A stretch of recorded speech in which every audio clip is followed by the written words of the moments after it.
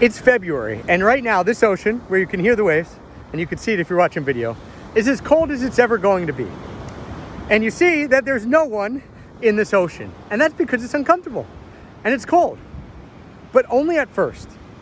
See, we just got done our retreat in Mexico City, and one of the things that we added to this retreat was the optional cold plunge. And a lot of people came up and they said, Trav, I've seen this.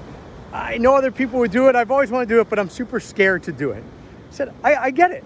Of course, it's not going to be fun. It's not going to be comfortable at first. But I can tell you that if you hop in this cold plunge, and we were doing it in the morning, that it is going to invigorate you for the entire day. And what was so neat about that is we had 25 people at that retreat, and every single person got in that cold plunge at least once.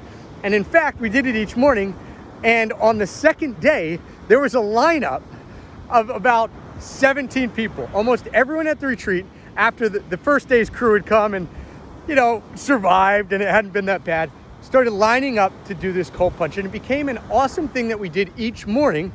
And a lot of the people did it every morning because for the first 45 seconds, it is cold and it is uncomfortable, but it gets easier and easier and easier. Also, there's a huge benefit to positive peer pressure. So my big life lesson when I watched this unfold, because I knew I was doing the cold plunge, I've jumped in this ocean plenty of times when it's cold. I've done cold showers in my life quite a few times. Never get easier, by the way. A cold shower, when you turn it all the way cold, to this day, never gets any easier for me. But I've done it, and so I knew I was going to do the cold plunge.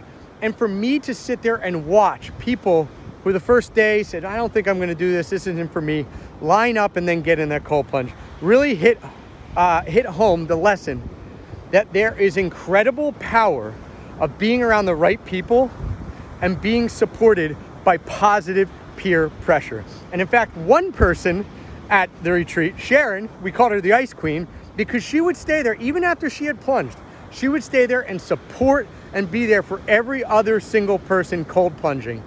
And that allowed everyone else to feel comfortable enough seeing other people do it and knowing that they had the support of people there to get in, face a fear, and dip in a cold plunge. So find your people who are going to positively peer pressure you to do things that might be uncomfortable at first.